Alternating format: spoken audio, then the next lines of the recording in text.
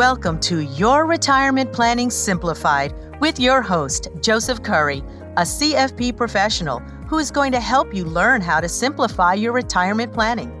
This podcast is all about helping you answer those burning questions you've had about your retirement possibilities and making a plan to get there. Through retirement planning education, resources, and expert interviews, Joe will help you get clear on your retirement vision, how to simplify it, and what you'll need specifically to achieve or maintain your financial freedom. Ready to live out your retirement dreams and create future opportunities for the ones you love? Then let's get started. Hello, and welcome to episode number 4 of Your Retirement Planning Simplified.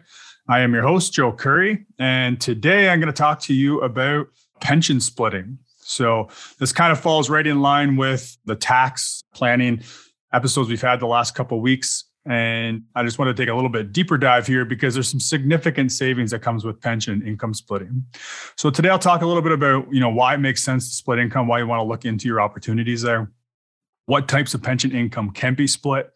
And then we'll think about, as you're leading up to retirement, if you're, within a few years of retirement, what can you be doing to making sure you're setting yourself up for a successful retirement when it comes to pension splitting or income splitting. But with that, we'll dive right into, why we want to look for income splitting options. So income splitting, what it does is it allows a higher income earner to move some of that household income or some of their income to a lower income earning spouse within the household. And so overall, what's going to happen when you're able to do this is you're going to pay less overall household tax. And so, as I mentioned in a previous episode, the goal is always to pay the tax we owe, but we don't want to leave a tip to CRA. And income splitting is definitely going to help us accomplish that. So the easiest way to split income for retirement planning is through pension splitting, which is the main topic of our chat today. So pension splitting, that process allows the higher earning income spouse to deduct pension income on their tax return, therefore lowering their taxable income. And on the flip side, the lower income earning spouse would then include that amount as income on their tax return. So the idea behind this, again, is to get the higher income earner into a lower marginal tax bracket, or depending on their income, it might even be important to get you or get them below a significant threshold, something like the old age security clawback. Now, leading up to the age of 65, so anytime before age 65, there are some limitations on pension splitting. So up to that point, you can only split the income on defined benefit pension income and some taxable foreign pensions, such as U.S. Social Security. However, once you get to age 65, the options are a lot more flexible. So in addition to your defined benefit pension income, taxable foreign pension income, you can also split income or withdrawals from defined contribution pensions, RRIF, so Registered Retirement Income Fund withdrawals or LIF withdrawals, income from deferred profit sharing plans, and annuity income. So these are all types of pension income, in addition to the defined benefit pension income, that can be split for income purposes after the age of 65. Now, 2 retirement income sources that are not eligible for income splitting are CPP or Canada Pension Plan and Old Age Security, so OAS. Now, that said, it is possible to share your Canada Pension Plan income with your spouse. So it's a little bit different than pension splitting, and you must apply to Service Canada to facilitate this. And you can only share the portion of your CPP, Canada Pension Plan, that was earned during your relationship with your spouse. Now, we're not really going to talk about pension splitting after age 65 because really the main point here is that all those different types of income I just mentioned, they can all be split, and you want to be looking for opportunities to equalize your income with your spouse so that you can lower your household income. But leading up to retirement, specifically if you think you're going to retire before age 65, and also if you don't have defined benefit income from a pension or minimal income from a defined benefit pension, then there is a few things I want to mention to make sure you're taking some steps as you approach retirement to set yourself up to limit your tax bill once you get to retirement. And this really is where a spousal RSP can come into play to help you achieve those goals. So if we keep in mind of why we would use an RSP in the first place, typically speaking, in retirement, you're going to be in a lower tax bracket than while you're working. And RSP savings it allows us to deduct income and defer paying that tax until we take it out in retirement. And ideally and generally, that's going to be, again, in a lower tax bracket in retirement. So there's some immediate tax savings there. Now, when we're talking about a couple planning for retirement, you want to prioritize RRSP savings for the higher income earning spouse to make sure you're getting maximum tax benefits. And this is something that's often missed by do-it-yourself planners. In my office, on many occasions, I've had couples come in. They're doing a good job of saving, but they're saving equally into their respective RRSPs. And that's not necessarily a good idea, especially if you're not maxing out your RRSP contributions if there's unequal amounts of income coming into the household from each spouse. So here's an example to kind of highlight the importance of prioritizing those savings to the higher income earners RRSP. So if we take a hypothetical Ontario household with a total income of $200,000 in 2021, we'll assume one spouse is making $150,000 a year and the other is $50,000 a year. And we're assuming that they're saving a total of $30,000 annually into their RRSPs. The total tax savings from RRSP deductions, if they both contribute an equal $15,000, would be $9,772. So that's pretty good. And it highlights the benefit of, why we want to make RRSP contributions because of that tax deduction and that immediate tax savings.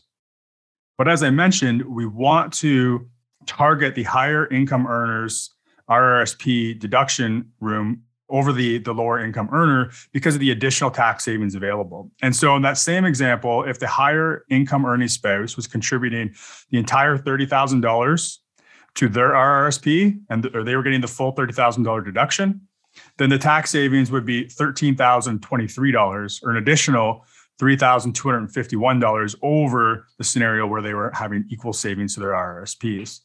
And that extra $3,251 is, say you're 3 years out from retirement and you make that switch right now, that gets you about an extra $10,000 put away into investments for your retirement savings. Now, going in full circle and bringing this back to our topic of income splitting, the downside of putting all or the majority of the RRSP savings into only the higher income earners RRSP is that when you retire, if before the age of 65, you're going to find yourself in that same position you did while working, and that is paying more tax than needed because of the inability to split income on these accounts and having the majority of the savings, the investments in the higher income earners RRSP. So using the same couple outlined a minute ago, they could be attributing all the tax deductions to the higher income earning spouse for RRSP savings, but still contributing some of those savings or all of those savings, depending on the situation, to a spousal RRSP in the name of the lower income earning spouse. This is going to result in the exact same savings, the same tax benefit as putting the entire amount in an RRSP for the higher income earner, but it's allowing you to equalize income when you get to retirement before age 65, when pension splitting is not an option for an RRIF or a RIF. Now, the other option would be a tax-free savings account. And a tax-free savings account is going to make sense if you've maxed out your RRSPs, if for some reason you're going to be an equal or even a higher tax bracket in retirement, maybe because of pension income and the way you're set up. And so a tax-free savings account, and we've talked a little bit about this in past episodes, but that money that you put into a tax-free savings account, it could be invested just like your RRSP.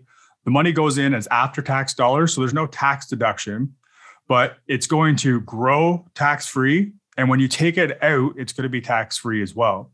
So it can also be a tool to get income equalized or minimize taxes you're paying once you get to retirement. Now, in many scenarios, we're going to try to keep money or add money to tax-free savings account even in retirement.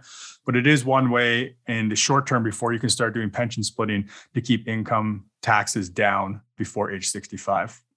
The other scenario where tax-free savings accounts will come in for personal savings is if you have a company and you're doing your retirement savings within your company or within a holding company, instead of paying salary, you're paying dividends. So that dividend income is not going to generate any RRSP deduction room.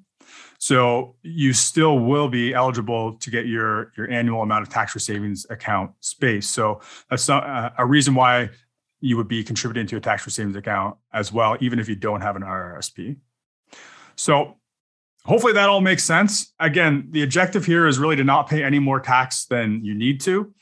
Some of these scenarios like the spousal RSP or these strategies are things you want to think about before you get to retirement. So if you're already in retirement, it's going to be a little bit too late. But even if you're only a couple of years out from retirement, it's still something you can be taking advantage of right now to make sure you can do some income splitting even before the age of 65 once you're into retirement.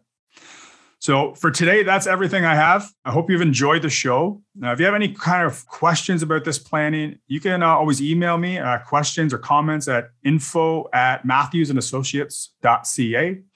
Or if you want to find out more about our process for helping people like you with retirement planning, you can always visit our website at www.matthewsandassociates.ca. And that's also where you'll find the show notes for this podcast, which is, again, episode number 4. So thank you for joining me today on Your Retirement Planning Simplified. I hope you enjoy the holidays, and I look forward to our next episode together. Take care. Investment services are provided through Matthews & Associates Investments of Aligned Capital Partners Incorporated, an approved trade name of Aligned Capital Partners Inc., ACPI. Only investment-related products and services are offered through ACPI/Matthews & Associates Investments of ACPI and covered by the Canadian Investor Protection Fund. Tax planning, financial planning, and insurance services are provided through Matthews & Associates. Matthews & Associates is an independent company separate and distinct from ACPI/Matthews & Associates Investments of ACPI. Matthews & Associates are not licensed tax professionals, and you should consult with your tax advisor before acting on any recommendations. Thank you for joining us for this latest episode of Your Retirement Planning Simplified. If you'd like to see how prepared you are for retirement, we've created a free retirement readiness calculator to help you out. Go to matthewsandassociates.ca/ready to input your retirement information and receive instant feedback to help you evaluate your current retirement readiness. Be sure to tune back in for the next episode, and until then, we're here to help you simplify and succeed in your retirement planning.